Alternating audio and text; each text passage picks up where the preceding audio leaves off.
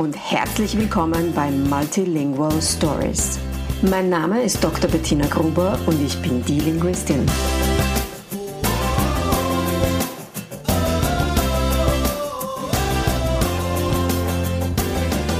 Ich unterstütze voller Begeisterung mehrsprachige Familien mit Herz und Verstand auf ihrem individuellen Weg, damit ihre Kinder alle Familiensprachen erfolgreich und mit Leichtigkeit lernen können. In meinem Podcast bekommst du sehr persönliche Geschichten von Mehrsprachigkeit aus der ganzen Welt zu hören. Lehn dich zurück und lass dich inspirieren.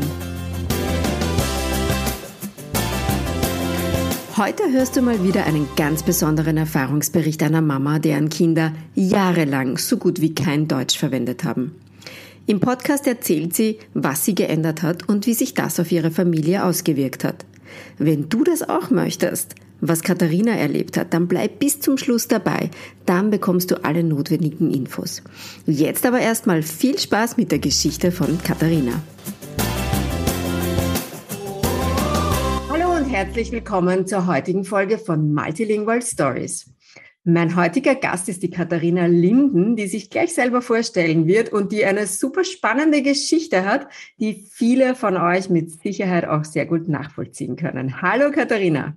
Hi, wie geht's? Magst du dich gleich einmal vorstellen und erzählen, Klar. Wer bist du, woher kommst du, wo lebst du? Genau, also ich bin Katharina, bin 34, muss immer überlegen, Jahre jung.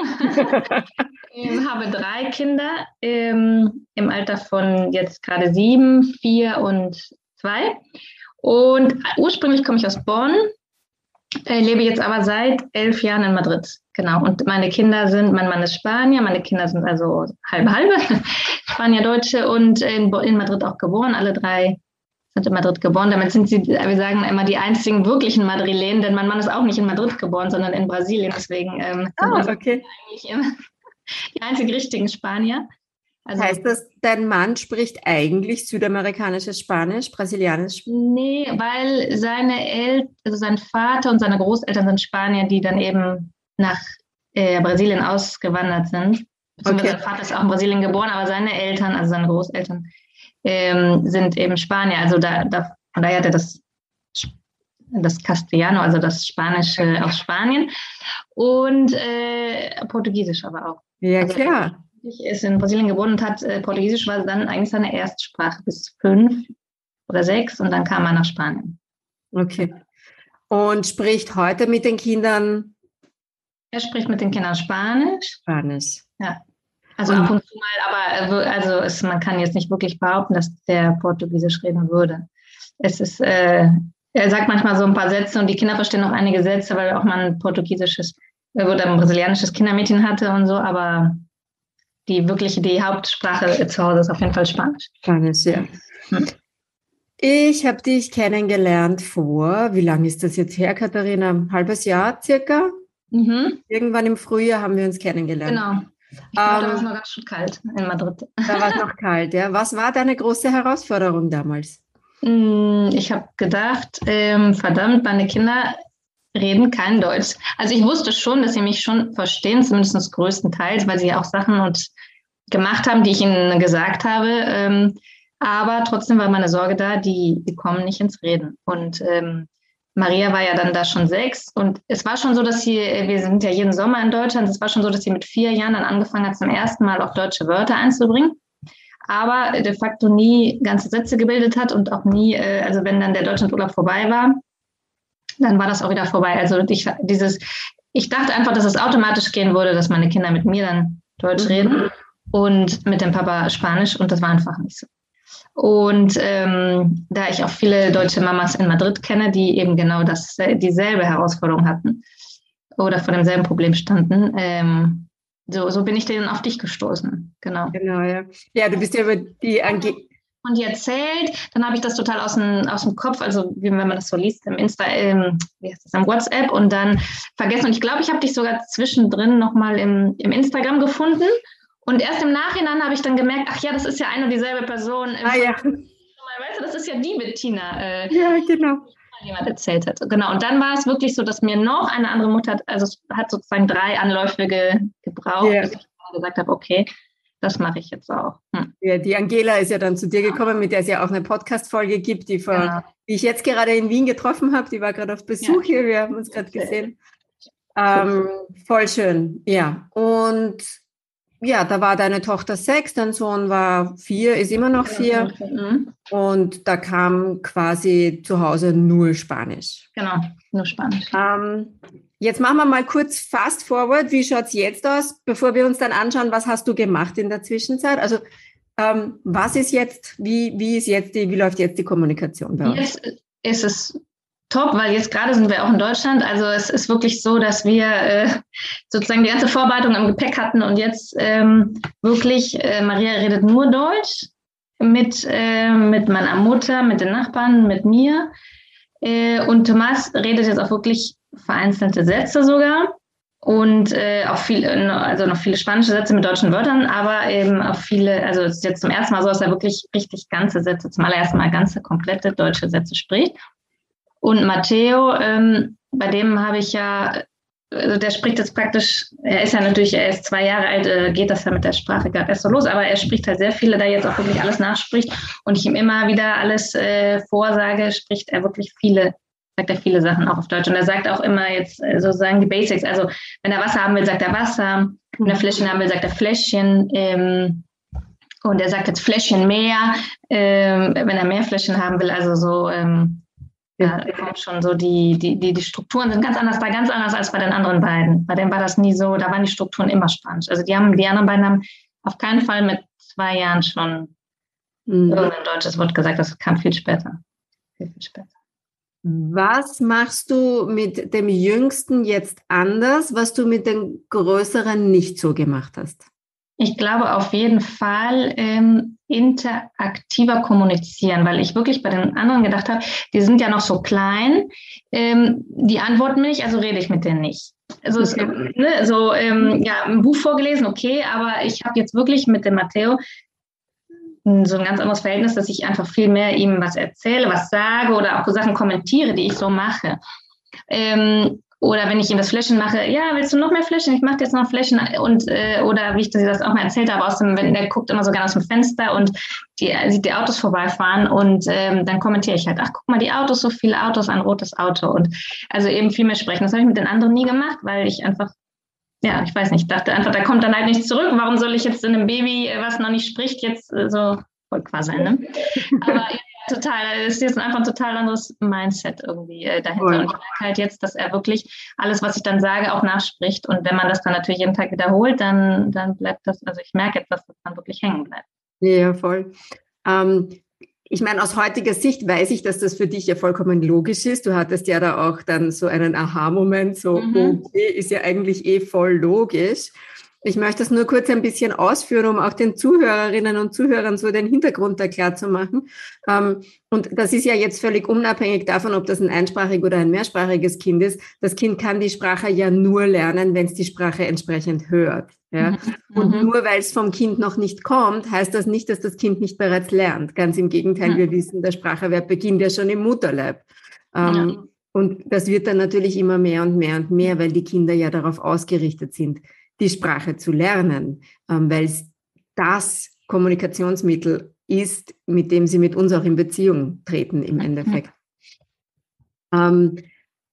Aus deiner Sicht, also das ist jetzt beim Jüngsten, da ist es ja relativ klar, okay, den hast du ja zu einem Zeitpunkt abgeholt mit Deutsch, wo er ja kurz vor der richtigen Sprachexplosion stand und da hast du das ja ideal bedienen können. Aber du hast ja auch eine 6-Jährige gehabt, da schaut das ja schon ganz anders aus. Da waren die Strukturen ja schon relativ eingefahren, ihr habt zu Hause im Grunde genommen nur Spanisch geredet. Auch du hast mit den Kindern ja viel Spanisch geredet früher, oder? Ich habe einfach, glaube ich, super wenig, also ich habe schon mit ihnen Deutsch geredet, aber ich habe immer auf Spanisch geschimpft. Ja. Wirklich 2 Sachen, du hast ja ganz am Anfang mal ersten Gespräch gesagt, guck mal genau hin, ob du wirklich immer Deutsch redest. Das ist mir aufgefallen, also schimpfen schon, da falle ich dann wirklich automatisch ins Spanische oder bin immer ins Spanische gefallen.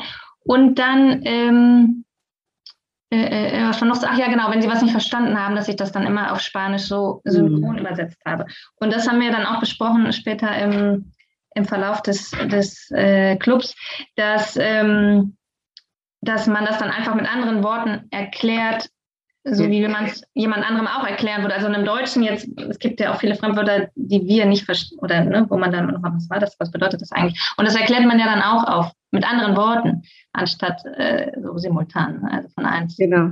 Ja. Und das habe ich schon immer nicht so beachtet. Und generell habe ich ich glaube einfach wirklich, also wegen meiner persönlichen Situation wenig Zeit mit den Kindern so gehabt und deswegen auch wenig Input gehabt und wirklich, ja, einfach dann eben andere Sachen gemacht. Oder die beiden Ältesten, Maria und Thomas, spielen ja auch viel dann nach der Schule zusammen und dann war einfach wenig Schnittstelle da. Ne? Also zwischen morgens aufstehen, zur Schule gehen, in der Schule ist ja nur Spanisch, nachmittags spielen die beiden zusammen auf Spanisch und dann hatten wir noch das Kindermädchen, dann duscht die und dann redet die natürlich auch mit den Spanisch und dann gehen die ins Bett. Also im Prinzip in so einem ganz vollen Tag war die einzige Schnittstelle abends ein Buch vorlesen. Ja. Das war dann auf Deutsch. Also Buch war immer heilig, das war schon immer heilig. Abends das Buch vorm Schlafengehen. Aber ich meine, klar, also 10 Minuten Buch lesen vorm Schlafengehen ist halt dann nicht ausreichend. Und mir war das aber einfach echt nicht so klar. Also ich dachte automatisch, ohne was zu tun, so ganz naiv, ohne was zu tun, ich bin Deutsche. Ich spreche Deutsch, also sprechen meine Kinder auch Deutsch. Bis ich dann gemerkt habe, irgendwie kommt hier nichts. Ja? Und dann mit der Zeit habe ich dann auch wirklich beobachtet, was passiert zu Hause und gemerkt, ja, da ist ja wirklich keine Schnittstelle, also wenig Input von mir. Ne? Und was hast du dann konkret geändert? Wir hatten erstmal habe ich da mehr den Blick drauf geworfen und ich habe wirklich dann super viel Zeit mit den Kindern verbracht. Also alles, was ich vorher so erarbeitet habe, ich brauche ein bisschen mehr Zeit für mich und ich lasse die spielen und ich ziehe mich dann zurück, habe ich auch in diesen 6 Wochen komplett umgekrempelt. Also wirklich nachmittags, sobald die von der Schule da waren, mich nur auf die Kinder gestürzt sozusagen. Also wirklich dann mit denen gespielt, interagiert, zusammengespielt, gesagt, lass uns doch das machen und das machen. Also wirklich ganz konkret gesagt, ich bringe mich hier mit ein. Und dann auch, war ja auch eine Aufgabe zu überlegen, oder hast du mir aufgegeben zu überlegen, was kann ich konkret mit jedem Kind machen. Ne? Also mit der Ältesten kann ich diese Aktivitäten machen, mit dem Thomas kann mit dem Mittleren die Aktivitäten, mit dem Kleinsten die. Sodass man immer auch, wenn man dann mal einen rausnimmt und dann mal ganz speziell nur was mit dem einen macht. Das ist ja sowieso für die Beziehung super gut, immer mal eine Zeit nur mit einem zusammen zu haben, aber dann auch zu wissen, was kann ich mit dem ganz konkret machen. Und wenn man dann schon mal so eine Liste hat von Sachen, dann funktioniert das, also dann macht man, okay, wir machen jetzt das haut man dann schneller so raus. Ne? Und dann der Austausch mit den anderen Teilnehmern war natürlich auch super, also dass man wusste, also es gab viele Tipps an Spielen, an Hörspielen, an total banal, diese Kika-App. Die Kika-App hat, glaube ich, das war auch, glaube ich, ein richtiger Gamechanger bei uns. Ne? Ich wusste ja, Kika gibt es ja klar in Deutschland, aber ich habe darüber nie nachgedacht, dass es davon eine App gibt. Und das war für mich echt auch super, weil dann haben die natürlich auch viel Fernsehen geguckt, muss ich zugeben, viel über die Kika-App, aber das hat den extrem was gebracht. Ich hätte nie gedacht, dass auch über diese paar Serien da kamen super schnell Worte, haben die mir entgegengebracht. Ich dachte, das kann nur aus diesen Serien kommen, weil ich das so nicht gesagt habe. Ne? Und das habe ich ja einmal erzählt, das war so ein absoluter Slapstick, als Thomas dann auf einmal sagte, Kacke, verdammte. Und ich dachte, wo kommt der das? Und dann haben die immer die wilden Kerle geguckt und da sagen die immer Kacke, verdammte. Und da sage ich, das kann ja wohl nicht wahr sein, dass das erste und einzige, was du aus dieser Serie aus Kika mitnimmst, Kacke, verdammte ist. Aber da habe ich gemerkt, ja, das hatte richtig schnell Effekt. Und dann, das war auch für mich ganz praktisch, so hatte ich mal die beiden Großen raus und konnte mich auf Matteo konzentrieren. Weil sonst so zu dritt ist das ja oft schwierig. Auch da war immer viel Eifersucht im Spiel, der Mittlere immer auf den Kleinsten drauf und so. So hatte ich die beiden so ein bisschen aus den Füßen und konnte mich auf den Kleinen konzentrieren und die beiden hatten trotzdem deutschen Input und hatten halt haben dann eben mal nicht zusammen auf Spanisch gespielt. Das war echt ein totaler Gamechanger. Also so hatte ich immer, ich hatte mehr Zeit und ich hatte mehr Möglichkeiten. Wie haben denn die Kinder das aufgenommen? Total natürlich. Die haben auch, also das nicht gemerkt, wahrscheinlich haben sie es schon irgendwie gemerkt, aber es war jetzt nicht so, dass ich gesagt habe, Chan, ich mache jetzt hier das große Deutschprogramm, sondern das war einfach, ich habe das einfach gemacht und die war nicht verwundert oder irgendwie was. Ich meine, das war ja für die klar, dass das von mir Deutsch kommt, das war jetzt keine Verwunderung. Wahrscheinlich haben sie es auch einfach total nett empfunden, dass ich jetzt mehr Zeit auch dann aktiv mit ihnen verbringe. Ne? Also es war dann schon auch wirklich eine extrem intensive 6 Wochen, weil für mich dann echt wirklich kaum noch was übrig blieb, so für mich. Aber ich wusste, okay, ich mache das jetzt mal so Ich ziehe das jetzt durch. Und eine wichtige Sache noch, jetzt wo du sagst, was hat sich noch so verändert, für mich war es auch total wichtig zu wissen, ich habe jetzt den Mut, vor anderen Leuten, also Spaniern, mit den Kindern dann auch weiter Deutsch zu reden. Das war für mich auch total weil ich immer so gedacht habe, ich kann dann nicht, ich rede ja mit meinen Kindern immer Deutsch, aber wenn andere dabei sind, Spanier, die kein Deutsch sprechen, dann rede ich mit den Spanisch aus Höflichkeit, damit die mich verstehen.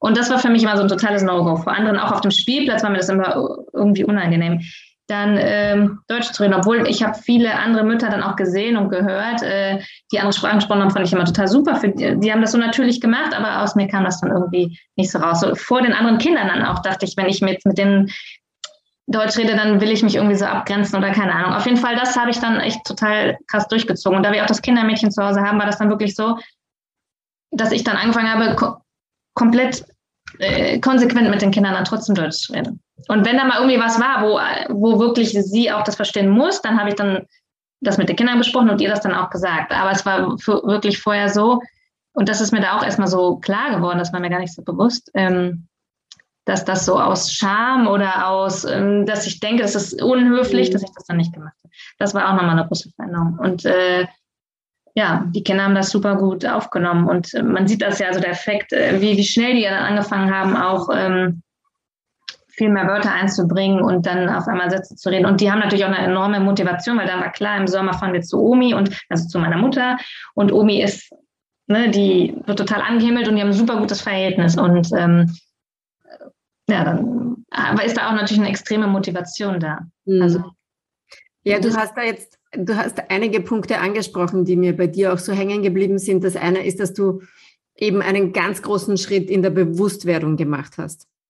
Bewusstwerdung, was braucht es? Und Bewusstwerdung auch, wie schaut es bei uns denn tatsächlich zu Hause aus? Ja. Also wenn man da nicht einmal so konkret den Blick drauf wirft, dann hat man bei dir auch sehr, sehr gut gesehen, dass dann einfach einiges unter den Tisch fällt, ohne dass es dir bewusst auffällt, sondern das ist einfach so und das verschwindet so im Alltagstrott. Und da hat sich bei dir ganz, ganz viel getan. Und das andere, was ich bei dir und deinen Kindern auch so schön fand, war, dass man so schön sieht, wie stark der Anteil der Sprache auch an der Beziehung ist. Also da hat sich einfach ganz viel getan, weil du dich viel mehr den Kindern gewidmet hast. Da ist dir plötzlich so das Licht aufgegangen und da hast du diese Zeit investiert, hast gesagt, das mache ich jetzt und das ziehe ich jetzt durch. Und deine Kinder, natürlich haben die das einfach aufgenommen. Die haben sich gefreut, dass du da bist und dass du mit ihnen mehr Zeit verbringst und dass sie mit dir auch mehr interagieren können, ne? Was ja auf so vielen Ebenen so wertvoll ist. Und in eurem Fall ist das einfach tatsächlich Postwende und Retour gekommen in der Sprache, was ja genau das Ziel war und wunderschön aufgegangen ist bei euch. Total. Ja. Und jetzt kommt noch dazu, dass eben jetzt im Sommer wir arbeitstechnisch weniger Arbeit haben, also jetzt schon, also direkt nach den 6 Wochen mit dir, automatisch, also dann hatten wir viel weniger Arbeit, also wir hatten die Nachmittage noch mehr freigeschaufelt, wir hatten mehr Zeit für die Kinder und dann kam meine Mutter zu Besuch und jetzt sind wir in Deutschland. Also ist so alles ineinander übergegangen und das ist natürlich ein super Leitfaden. Ne? Also und also ich habe jetzt auch, also auf der Fahrt hierhin, die Kinder mit solchen solchen Rätselheften, also deutschen Rätselheften versorgt. Toni-Figuren sind immer, also kommen auch immer zu allen Geschenken. Jetzt war Geburtstag von Maria im Sommer, kam dann auch wieder Toni-Figur. Also es ist immer wirklich auch der materielle Input und so ist dann immer da, ist dann einmal auf Deutsch. Es gibt da diese spannende Frage, was würdest du heute der Katharina vor 2 Jahren gerne sagen wollen? Ich glaube, mein größter Augenöffner war einfach, sich so dieser Situation bewusst werden, sich zu beobachten, was eigentlich Sache ist. Das ist ja auch so oft, wenn man jemanden fragt, ja, wie oft machst du Sport? Ja, ich mache eigentlich so 3-mal die Woche Sport, aber dann kommt raus, ach nee, letzte Woche war ich die ganze Woche nicht im Fitnessstudio und so, weißt du, also was man denkt, was man tut und was man wirklich tut, kann manchmal so ein Unterschied sein. Also man kann sich da selber irgendwie auch so ein bisschen betuppen oder wie in meinem Fall mit der Sprache sich gar nicht bewusst sein. Also das klingt so bescheuert. Das habe ich dann auch mit euch geteilt, dieses einfach zu wissen, wenn ich nicht viel Zeit mit meinen Kindern verbringe und nicht viel mit ihnen rede, dann werden sie es auch nicht lernen. Aber das war für mich einfach überhaupt nicht klar. Einfach, ich glaube, für mich war es wirklich der erste große Schritt, wirklich zu analysieren, was eigentlich Sache ist. Und dann zu sehen, okay, wie kann ich dran gehen? Und das war in meinem Fall wirklich einfach auch intensiv Zeit verbringen. Und dann natürlich ein bisschen Material, wie eben Tonis und Bücher und so weiter und so fort. Aber grundsätzlich erstmal, okay, mehr Input, also wirklich erstmal zeitlich überhaupt mehr da reinzuhauen. Und dann natürlich auch mit mehr Material. Ne? Und jetzt mit Maria zum Beispiel kommen jetzt halt das mit dem Lesen dazu, also dass wir jetzt auch Bücher haben mit einer Seite Spanisch, eine Seite Deutsch und dieses, dass sie so anfängt dann auch sich im Deutschen da so anzutasten an die Lektüre. Und also da habe ich auch das Gefühl, wirklich viel mitgenommen zu haben von dir und von den anderen Teilnehmern. Und das ist auch toll, dass man sich so untereinander austauschen kann und sagt, okay, bei mir hat das super geklappt. Und das ist wirklich super. Und ich bin jetzt total happy, weil meine Kinder fangen jetzt die Ältesten an, Gesellschaftsspiele zu spielen. Ich bin also total, ich liebe Gesellschaftsspiele, mein Mann überhaupt nicht. Der ist dafür total ungeduldig und mag es überhaupt nicht. Deswegen habe ich schon immer geträumt. Ich habe immer diesen Moment herbeigesehnt, jetzt, dass sie in dem Alter sind, dass sie anfangen, so einfache Gesellschaftsspiele zu spielen. Und das ist natürlich jetzt super toll auch für die Sprache. Ne? Also jetzt geht es mit Uno los und Doble gibt es ja. Bei Instagram gesehen, dass alle das sagen, oh, das habe ich auch. Ich dachte, das gibt es nur in Spanien. Also gibt es das anscheinend in Deutschland auch.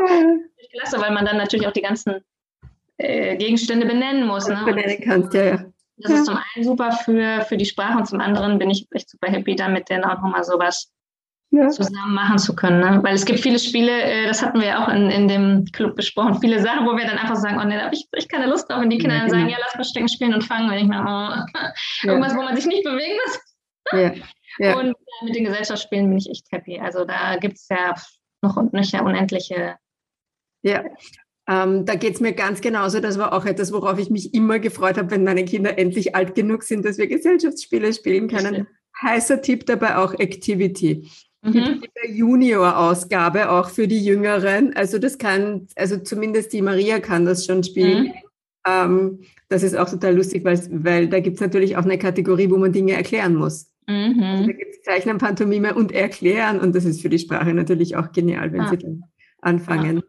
Ja, voll schön, Katharina. Ich freue mich so sehr, dass du deine Ziele so schnell auch erreicht hast. Und es war so schön zu beobachten, wie schnell du umgesetzt hast. Ich glaube, du bist in der ersten Woche schon komplett in die Umsetzung gegangen. Du hast so schnell eingegangen, dass ich in der zweiten Woche noch gesagt habe, ich bin völlig fix und fertig. Weil ich mich dann auch irgendwie echt ziemlich unter Druck gesetzt habe. Aber es war schon echt extrem. Wie du das immer gesagt hast, ich kann das Zitat nicht genau wiedergeben, aber mit dem Golfball, wenn man so ein paar Millimeter weiter versetzt anschlägt, dann ist dann verändert man total die.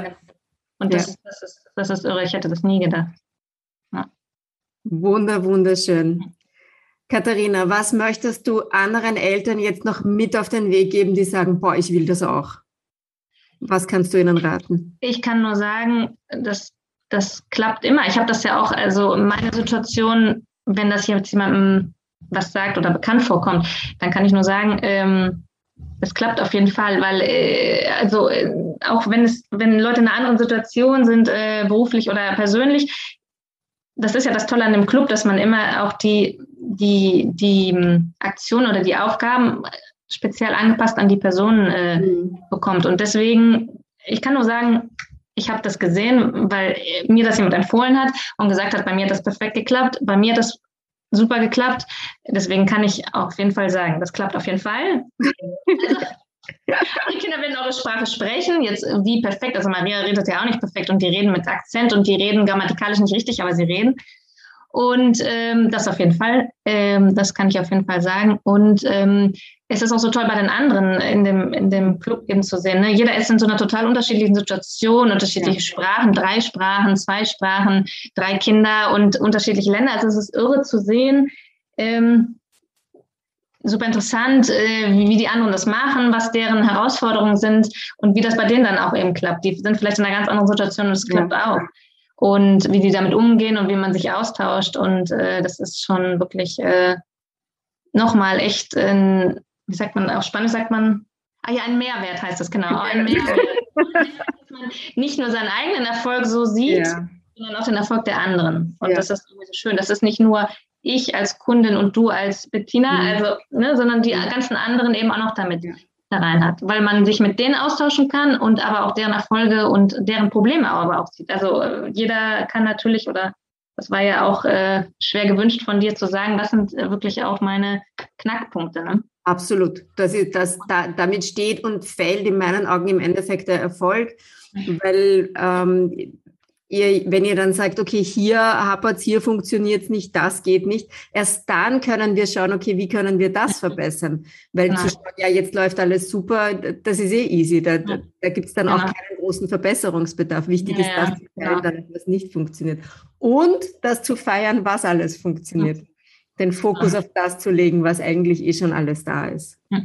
Genau. Das war ja oft auch so, dass viele gesagt haben, und wie war die Woche? Ja, läuft eigentlich nicht so viel. Und dann fängt man aber an zu reden und zu analysieren und aufzuschreiben, genau hinzugucken, denkt sich man, hier läuft doch super viel. Also es war oft so, dass viele so gesagt haben, sie hängen so in so einem Alltagstrott drin. Aber wenn man das dann mal genau unter die Lupe nimmt, sieht man, Mensch, da kommt doch wirklich viel raus. Das ist ja wirklich so, ich glaube, der ist auch echt so ein entscheidender Punkt, da wirklich so in die Selbstanalyse so zu gehen, ne? Oder eben zu gucken und abends dann auch aufzuschreiben, was hat geklappt und so, weil sonst merkt man das vielleicht auch gar nicht. Also erstmal merkt man nicht, so wie bei mir, dass das irgendwie so mit der Sprache nicht klappt und warum nicht. Und man sieht aber auch nicht die Erfolge, wenn man nicht genau hinguckt und die dann nicht genau aufschreibt. Denkt man so, ja, alles gleich und im Endeffekt ist es doch, passiert doch, gibt immer was, genau. Voll schön. Liebe Katharina, vielen herzlichen Dank für deine Zeit, vielen herzlichen Dank für deine Geschichte, für dein Vertrauen und für dein Engagement und deine Energie. Das war wunderschön, dich zu beobachten. Und ja, danke, dass du die Geschichte heute geteilt hast. Sehr gerne. Wie schön, dass du heute wieder dabei warst. Das Programm, von dem Katharina im Podcast redet, ist der Multilingual Booster Club. Ende Oktober geht dieses einzigartige 6-wöchige Gruppenprogramm in die bereits 4. Runde und du kannst dich schon jetzt um einen der begehrten Plätze bewerben. Bewerben, fragst du? Ja, bewerben, denn mein Ziel ist es, dass du deine Ziele erreichst. Und das geht nur, wenn der Multilingual Booster Club perfekt zu dir passt. Um das sicherzustellen, habe ich vorab ein paar Fragen an dich, die du mir über den Bewerbungsbutton auf der Webseite beantworten kannst. Der Link dazu ist wie immer in den Shownotes. Ich freue mich auf deine Bewerbung.